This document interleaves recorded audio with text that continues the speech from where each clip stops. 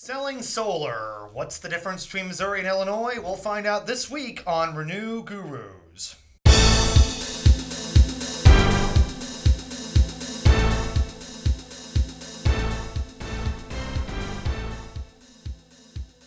Hello out there in podcast world. This is Renew Gurus. I am your host, Executive Director James Owen. Running the boards over here is Matthew Patterson. He is trying to be inconspicuous because we're also doing this on video. But joining us today is Paul McKnight. You are the president, CEO. What's your title officially? I'm the owner. I'm the CEO. I most of the time I go by CEO. CEO. Okay, CEO of EFS Energy, which we've said is a little bit of a mouthful. We were talking about that a little bit offline. But you are here in St. Louis. Yes, so we're based in St. Louis, Overland, Missouri, and we have an office in Springfield, Illinois as well. Doing a lot of business in Illinois. Great. And so you're basically, are you installing solar? Are you working with businesses? Are you working with residents? Like, what would you say in a nutshell is is how your business is run? So typically we would be referred to as an EPC, which stands for Engineering, Procurement, and Construction. Okay. So we do everything from the sales to the design and then procurement of the materials and construction. Wow. So the whole process. So you were like start to finish. That's right. Yeah. So how long have you been doing this? I started the business in 2011. Okay. And so we've been doing it for a little over about 8 years now. And 8 years in spring. Yeah. I'm still trying to figure out what year it is. Yeah. So yeah, we serve residential and commercial, and we've been doing a lot of agricultural properties as well. Oh, like what's an example of that for agricultural purposes? Sure. Yeah, so we there's some farmers in Illinois that we have been installing for recently, where they have grain bins, different types of farmers, but we're basically able to zero out their electric bills with solar, even with their heavy loads that they have in the fall and winter seasons. Yeah, farming is not a low energy no. line of work. I was born and raised on a farm outside of Springfield, Missouri, and we were dairy farmers, and you had to run a milk parlor twice a day, and that took a lot of energy. So it takes a lot to do that. So the fact that you can Absolutely. do that through solar and kind of zero that out is pretty amazing. Yeah, we're looking at hog farms and just grain drying operations, the whole gamut.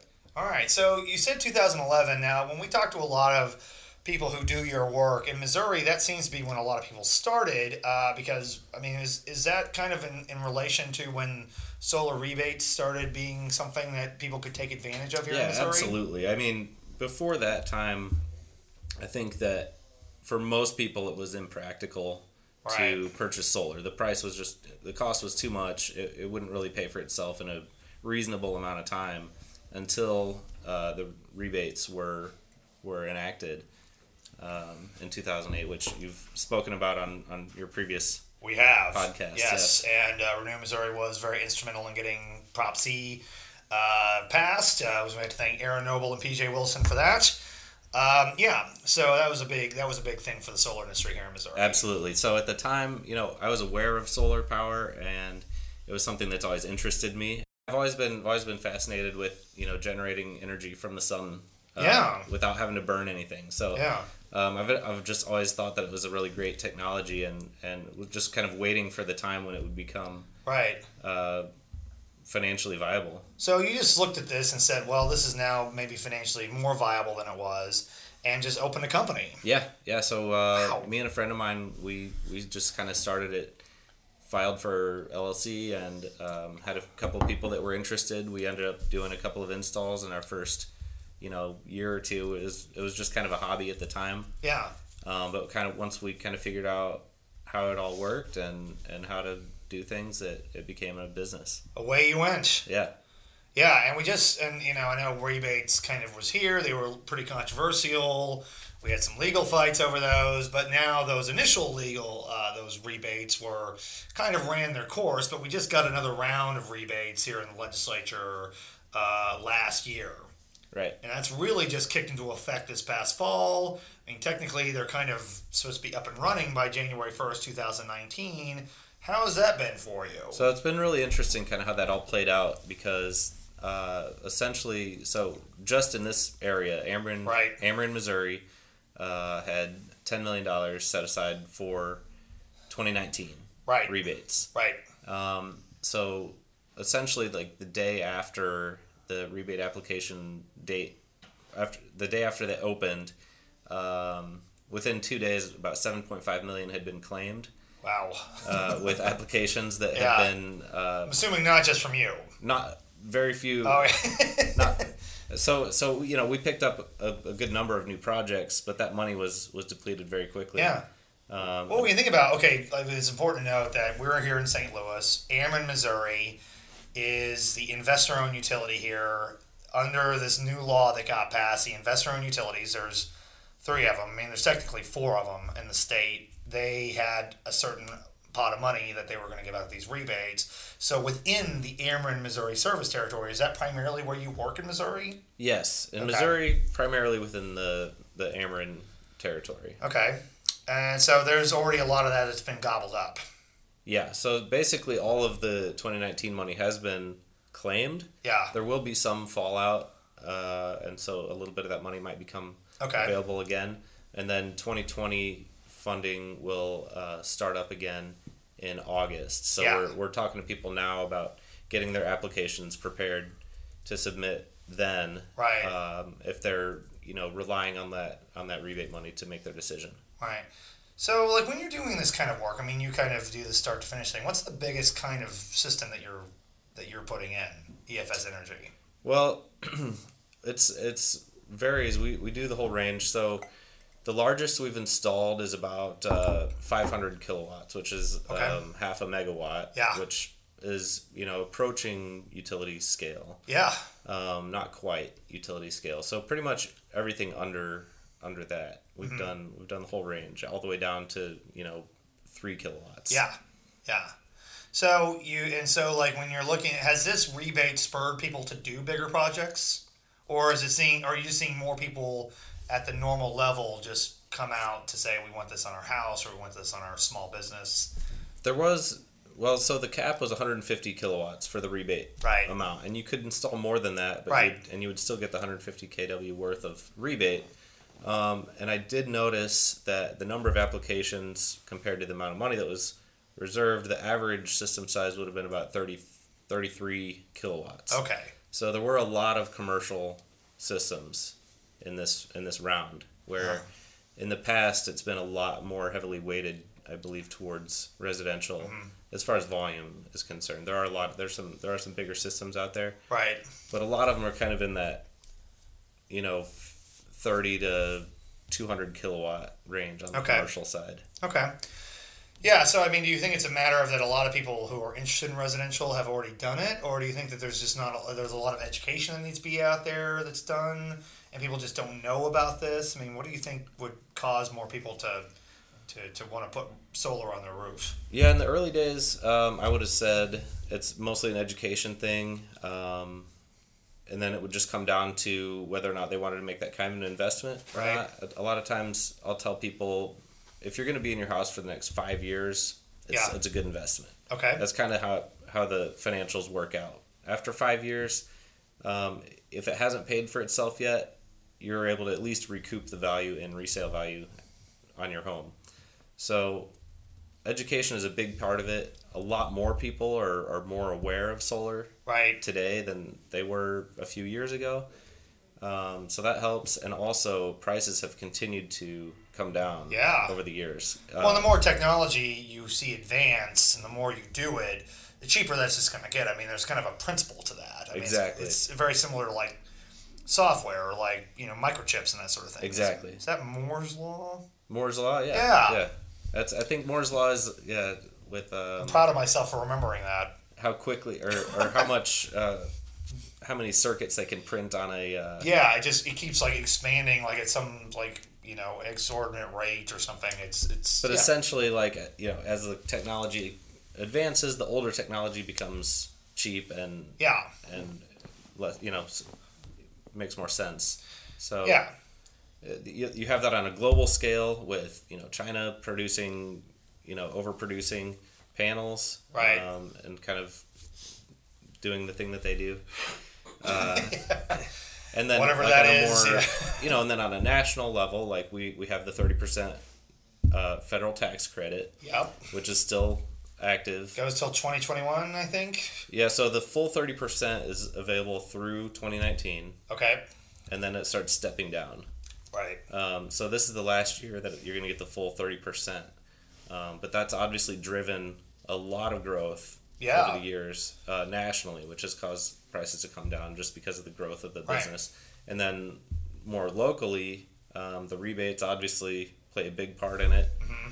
Illinois has played a huge part in it because Illinois has passed some legislation last year that basically kind of opened the floodgates for solar to start growing there. And so that's had an impact on Missouri as well, because you've got a lot of bigger players moving in next door that are kind of now looking at Missouri as the next growth market. Yeah, so, okay, because I know you said you have an office, you have facilities in Springfield, Illinois, which is not exactly close to St. Louis. I mean, it's a little bit of a hike. That's my hometown. That's your hometown, okay. Yeah. With Abraham Lincoln. Yeah. Wait, is he from? Oh, he's not from there. Oh, forget it. He's from Kentucky, I Land think. of Lincoln, yeah. Yeah, Land of Lincoln. Don't say that to anyone in Illinois, though. Yeah, I know, because they've got that great museum there in that library. But, okay, so you're from Springfield, Illinois. Yes. You have a branch of your business there. And you kind of started talking a little bit about Illinois and, like, some of the progress they've made there. Now, do they have rebates in Illinois? Yes. They do. Yes. But they have a lot of other things as well, as far as, like, kind of creating a favorable environment for people who are wanting to be in your business. Like, can you kind of go over, like, what makes it easy to be in business in Illinois for someone like you? So it's not just a cash rebate, and so it's a whole bunch of legislation that all got passed, and they really took a look at what other states are doing, what's been successful in other states, to actually create a sustainable industry and not just give it a shot in the arm with a little bit of cash. Yeah. So it's a multi-year. Was this like the Clean Energy Jobs Act or something like that? It's CEJA. It's something like that. Yeah. It was one of those acronyms, but it was kind of geared towards workforce development and trying to build that industry. And it's a real bipartisan model. I mean, Republicans supported this, Democrats supported this, because until just recently, Illinois had a Republican governor who signed this. Mm-hmm. So, and I think it's also always important to remind people that, I think historically this has always been seen as somewhat of a partisan issue, but more and more you're seeing both sides of the aisle say, hey, this is something that's really good for the economy, this is really good for communities, and it's really good for small business. Right. Yeah. And that's it kind of ties back into the whole thing of, when I first got into this, it wasn't necessarily very financially viable. And so the people that supported it tended to be more of left-leaning environmentalists and that. And so it became partisan just because of the people that were supporting it in the beginning. Yeah. Now it's gotten to the point where it's very cost competitive with other other traditional forms of energy. And so it's a lot easier to get buy-in from folks on both sides of the aisle. Yeah, that was just 6-7 years ago. So you've seen a lot of shift politically on this issue. Mm-hmm. It's one of those things where I've been really pleased and surprised by how many Republicans in Missouri in the legislature have been supportive of things that we're doing. Yeah, it helps. Absolutely. Yeah, it helps in the Midwest. Absolutely. Yeah, we really like to see that, and you look at the job growth numbers and just what it's doing for the economy in Illinois and other states where they've enacted these positive solar policies.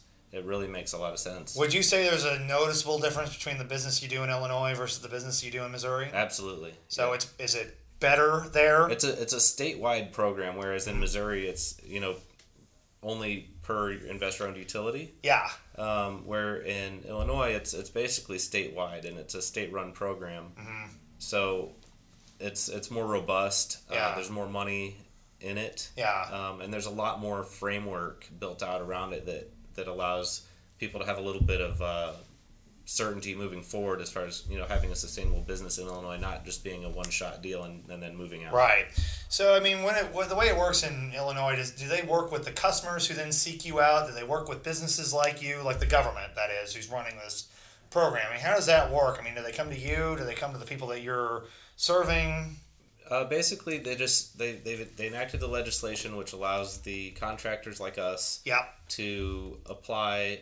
We have to jump through some hoops to be certified and approved by the state to show that we're doing business in the state of Illinois, doing good business. You have a presence there. It is not just going to be someone who just kind of comes in and takes advantage of this and leaves. Yeah, which sometimes you see with rebates. Exactly. So they've done a pretty good job of kind of building that out, and so we go in and we get certified and all that, and then we advertise directly then to the customers. And they don't really have a lot of interaction directly with the customers as far as the government. Is it like a new agency? Is it like economic development? Is it energy? Who are they? Who's in charge of that over there? So it's it's okay. Yeah, I'm drawing a blank. I don't know either. I know. I'm just It's probably got some weird name that it's hard to pinpoint. Now I kind of wonder with Illinois and Missouri. I mean, they're right next to each other. They're both Midwestern states. If you took Illinois out of the equation, I mean not Illinois, but Chicago out of the equation, they'd be similar states. I mean, downstate Illinois is very rural and conservative. Is it there is differences though. I mean, it's a deregulated state. I think people call it restructured, but that basically means that the generation and transmission of energy is kind of more in the open marketplace as opposed to Missouri, which is called vertically integrated. It's everything's regulated here. I mean, do you think that has anything to do with why Illinois has been able to be better, or do you think it's just is there a way to do this to where it is more feasible in Missouri, even with that? I think there's a lot of things that Missouri can do that Illinois is doing now, even with it being regulated versus deregulated. Illinois, there are some other factors I think that have influenced this. Primarily that Illinois has a lot of nuclear power as part of their mix, whereas Missouri is almost all coal. Yeah. So there's Illinois has a much more, I guess, diverse mix of energy with nuclear, natural gas, coal, and so I feel like there's not as much of a one industry kind of driving that conversation, whereas in Missouri it's very much driven by coal interests. Yeah, plus you have a really big coal company based in St. Louis, which I know has struggled financially, and I think it's struggled financially because, heck, I mean, you were talking about it just now, solar has gotten cheaper, wind has gotten cheaper, natural gas to a certain extent has gotten cheaper than coal, and so it's not even a matter of we've had to have all this subsidy driven policy. It's just that the market has made this stuff cheaper. Yeah, absolutely. Yeah.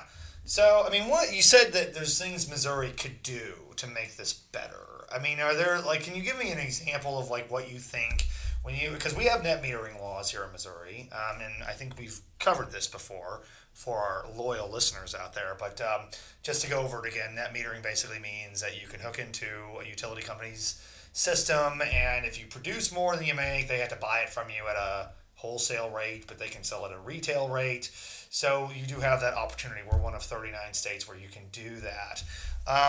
Do you think that law could be strengthened? Do you think that law could be changed in any way? Yeah, so that's one of the things that we're kind of looking at right now, and that's something that we'll be working on this year is looking at different ways that we might make some adjustments to that law. Right. One point, just for an example, is in Missouri, it's a month-by-month net metering, which means every month, if you produce more power than you've used, the excess power you get back at that wholesale rate. Yeah. Whereas in Illinois, they have annual net metering. So if you produce extra power in 1 month, those credits roll over at the retail rate month to month for a whole year. Okay. So that's what allows us to offset a farmer's usage 100% for the year, even though in the October and September they've got a huge electric bill. We build a system that's big enough Oh, where I see. they produce a ton of excess credits in the summertime. Yeah. And they roll over at the full retail rate to pay So- for their winter usage. So basically, what you're saying is, you're talking about a true up. Yes. Okay. And I mean, that's a true up. You talk about that a lot in financial bookkeeping and everything. But so, like, let's say in the months where it's really sunny, instead of like just looking at that then and saying, like, okay, we're going to like take all this right now, you can apply that to like when it's less sunny, when you might be more productive and be using more energy. Exactly. That's the advantage of that. Right. Okay. And I mean, so, okay, that seems like that would be really simple. Yeah, so that's one thing that could be done. And it's maybe a kind of a small detail that Yeah, but could those help. matter. They matter to certain people. That Yeah. if you can use all the power that you're putting, if you only have enough roof space to offset half your power, Yeah. and you're using it all behind the meter, then you don't really care if it Right. rolls over month to month or not. But Like if you have a small house. if you have electric heat though, Yeah. and you have Oh, a really yeah. high electric bill in the wintertime, Right. you need something you can't produce as much solar in the winter. So Yeah. it'd be nice to have those credits roll over. Now, I don't think it's any big surprise to anybody. We have kind of a low cap on net metering here in the state. What is it, 150? 100 kW. 100 kW. I think the new legislation has it 150, and that's a little bit of a misnomer. Well, but for whatever reason, the rebate cap went to 150 Yeah. kilowatts. But Yeah. the actual net metering cap is 100 kilowatts. it's a little where confusing. When you go over to Illinois, it's 2 megawatts. 2 megawatts. So it's a little bit different. That seems like a lot of power. Yeah. It is. That's a lot of power, and that's available for net metering. Yeah, but I mean, like, you really, really think about it. I mean, like, if you're like a business or like that you're a farmer. Yeah. I think, farmers, I mean, especially if you're talking about crop farmers, which is more pervasive in Illinois than it would be, say, well, I guess it is in Missouri in the northern half. Like, where I'm from, there's not a lot of crop farmers in southwest Missouri. But, say if you're in northern Missouri and you're a soybean farmer, and you've got some other challenges right now, but, like, if you're really in harvest in October and November, those times you're using a lot of energy then. Yes. And so I would imagine you're probably going beyond that 100 kilowatts, wouldn't you say? Yeah. That's Yeah. yeah. Very. It's not easy. even close. But in Illinois, you have a lot more wiggle room. Yeah. I mean, I'm using really complicated technical terms here, but, you do have a lot more of ability to have you produce kind of, like, if you talk about 2 megawatts, that's substantial as far as the difference. Yeah, that's like utility scale. And I mean, if you're talking about farmers, you're talking about maybe like a large hog farm or something like that. Right. Would use that kind of power. Yeah, I mean, and so, but in like anymore, in order to succeed as a farmer, you've really got to like talk about your economies of scale. You've got to do a lot of production. I mean, you've got to be able to have like a lot. I mean, that's why I think CAFOs are becoming so pervasive, is because they're trying to compete with farming in like the southern parts of the state, of the country, where you've got like a lot of access to cheaper labor. So you've really got to like up the amount that you're being able to produce, and you're using a lot more power when you do that. Yeah. Yeah. So it seems like all those things would be relatively simple, but I mean, we know that for utility companies, they do take issue with the fact that they've got their customers producing power. They like to produce the power, and so they see that as kind of a conflict towards their business model. Yeah, I think for the most part that's true, and you'll see different arguments come out, for why they want to do things a certain way. Right.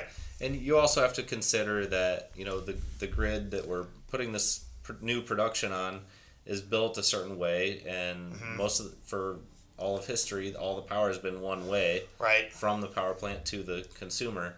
And so now we're installing new equipment that pushes power both directions, and Right. so there really has to be a lot of infrastructure upgrades and things like that, which is where that New legislation that from just passed, yeah, it's supposed to be doing grid that. modernization, Right. So that's kind of part of it. But also, when you talk about annual net metering versus monthly net metering, and retail versus wholesale rate for the power that goes back and forth, I mean, what it all boils down to is how much is it worth?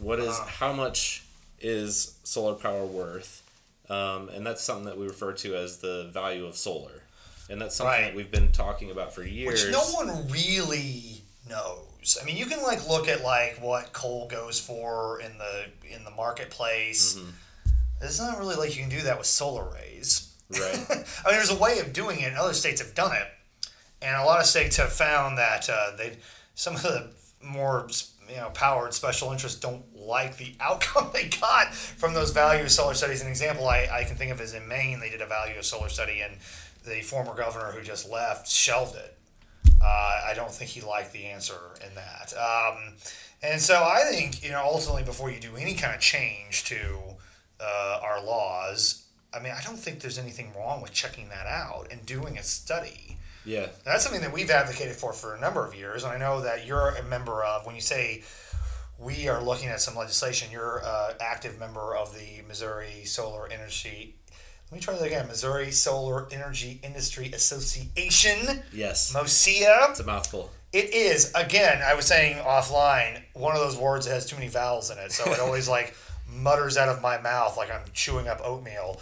But you're involved with that. They are engaged at the legislative level, just like Renew Missouri is engaged at the legislative level, which we can't use grant money for. So if you want to help us with that, you need to donate some money.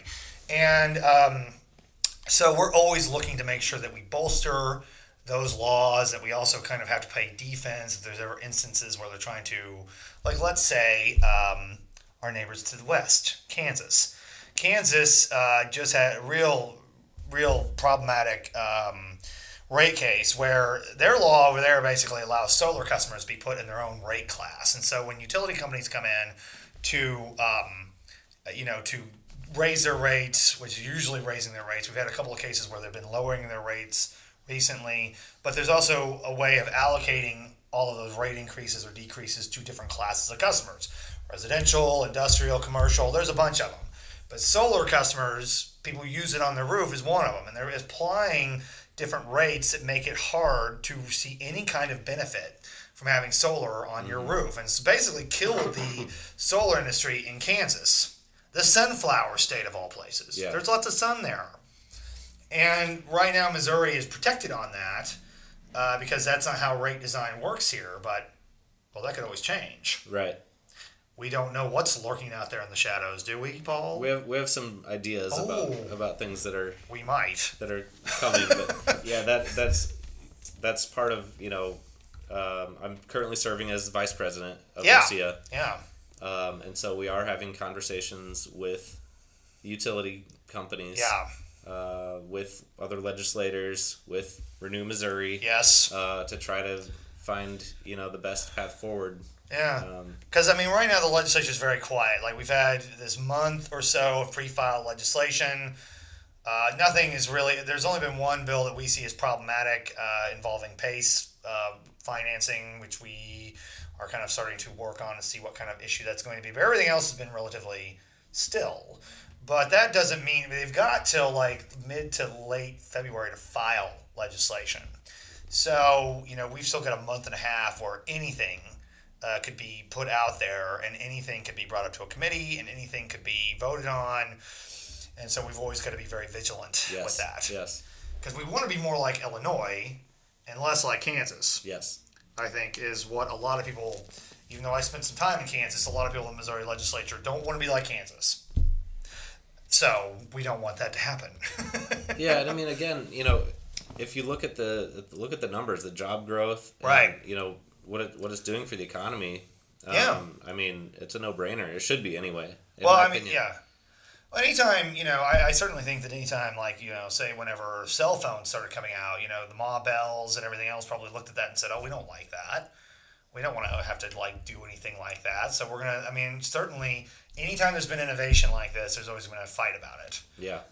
And right now we're at a very, at this very crucial juncture in our economy. We're at a very crucial juncture in how we produce power, and we've just got to make sure that we're doing what is going to be putting us on the best path forward for the future. We have a lot of big decisions we can make, and Missouri can either go down this prosperous route or they can go down this very regressive route. And so it's up to people like MOSIA, Renew Missouri, to make sure that we're moving in the right direction.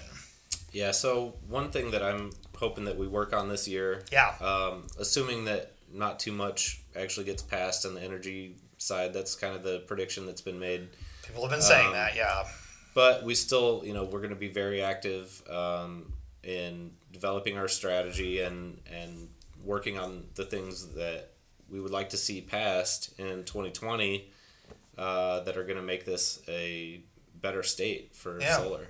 Yeah, and I think you listed off some of the policy things we could be doing that are minor tweaks.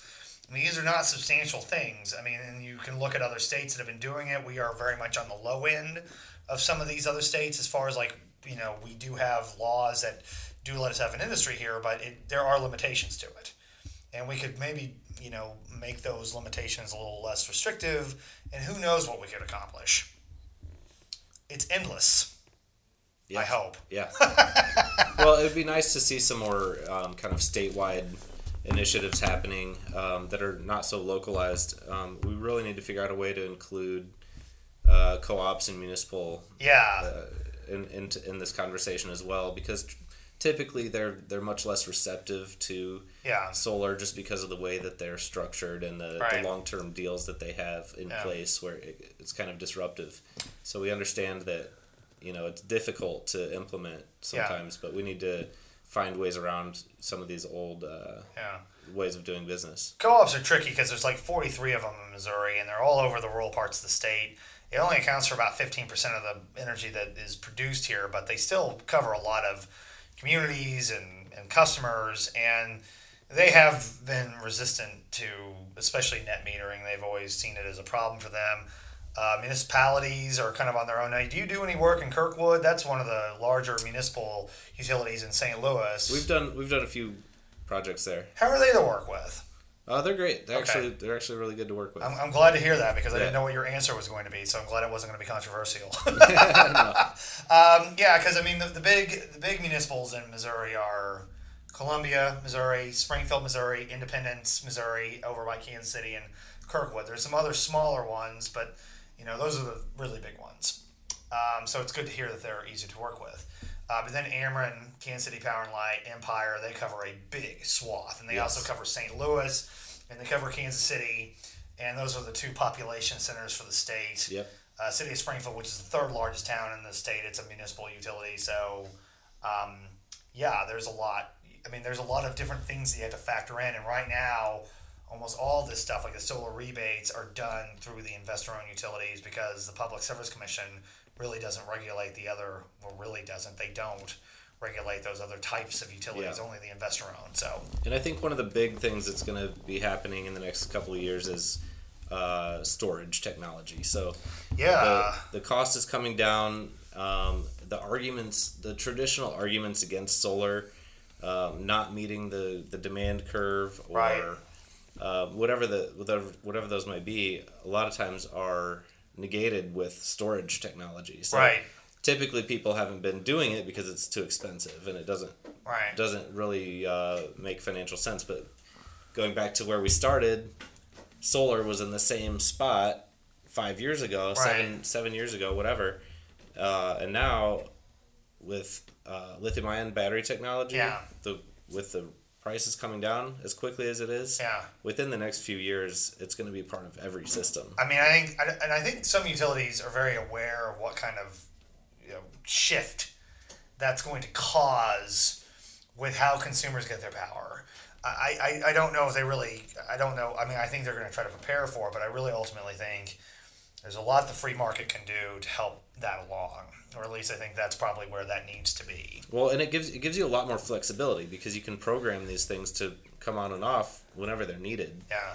Even to the point where you can make a deal with the utility to give them access to that stored reserve power during their peak load times.